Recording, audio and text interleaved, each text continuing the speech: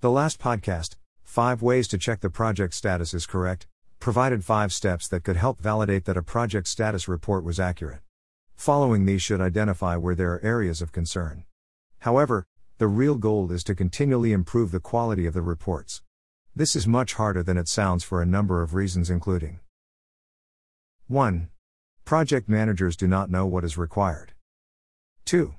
Project managers are not aware there is an issue, they have not been told. 3. Project managers, sponsors do not see why there is an issue, the reports are good enough. Here are some steps that can be taken to address these points and result in improved reporting.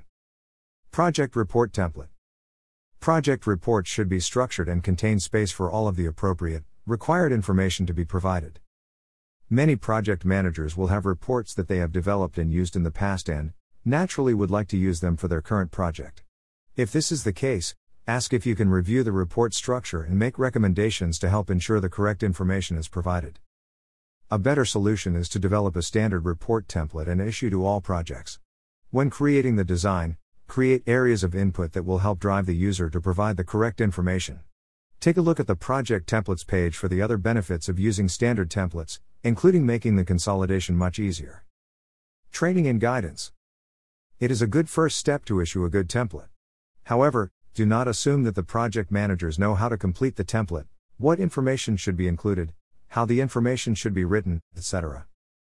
Training is very important. Make sure that guidance is issued and available for future use, i.e. on an intranet site.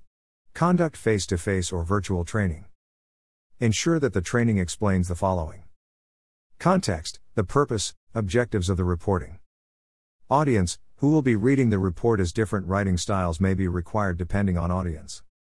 Inputs, explain each field on the report and examples of what is required. Frequency, how often the report is required and period it should cover. Sign-off, who should review and sign off before submission, i.e. sponsor. Allow questions to be asked. Make sure the project manager knows how to ask questions going forward. Regular reviews. Set up regular review meetings with the project managers, ideally before the status report is submitted. During the review session, you jointly review the report.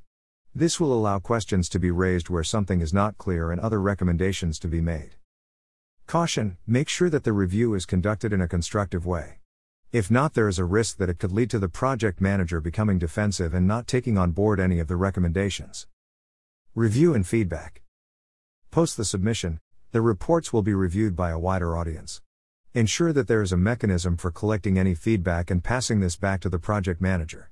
If they are not aware of concerns, requests, etc., they cannot change. The feedback means that the project manager knows that the reports are being used and not just a form-filling exercise. They also will be mindful that the inputs need to be accurate. Summary. Improving the quality of project status reports will not just happen on its own. You need to take action. Simple steps being: 1. Define standard project report template. 2. Train and educate the project managers. 3. Hold regular reviews. 4. Provide feedback. Implementing these simple steps should lead to an improvement in the quality of the project status reporting.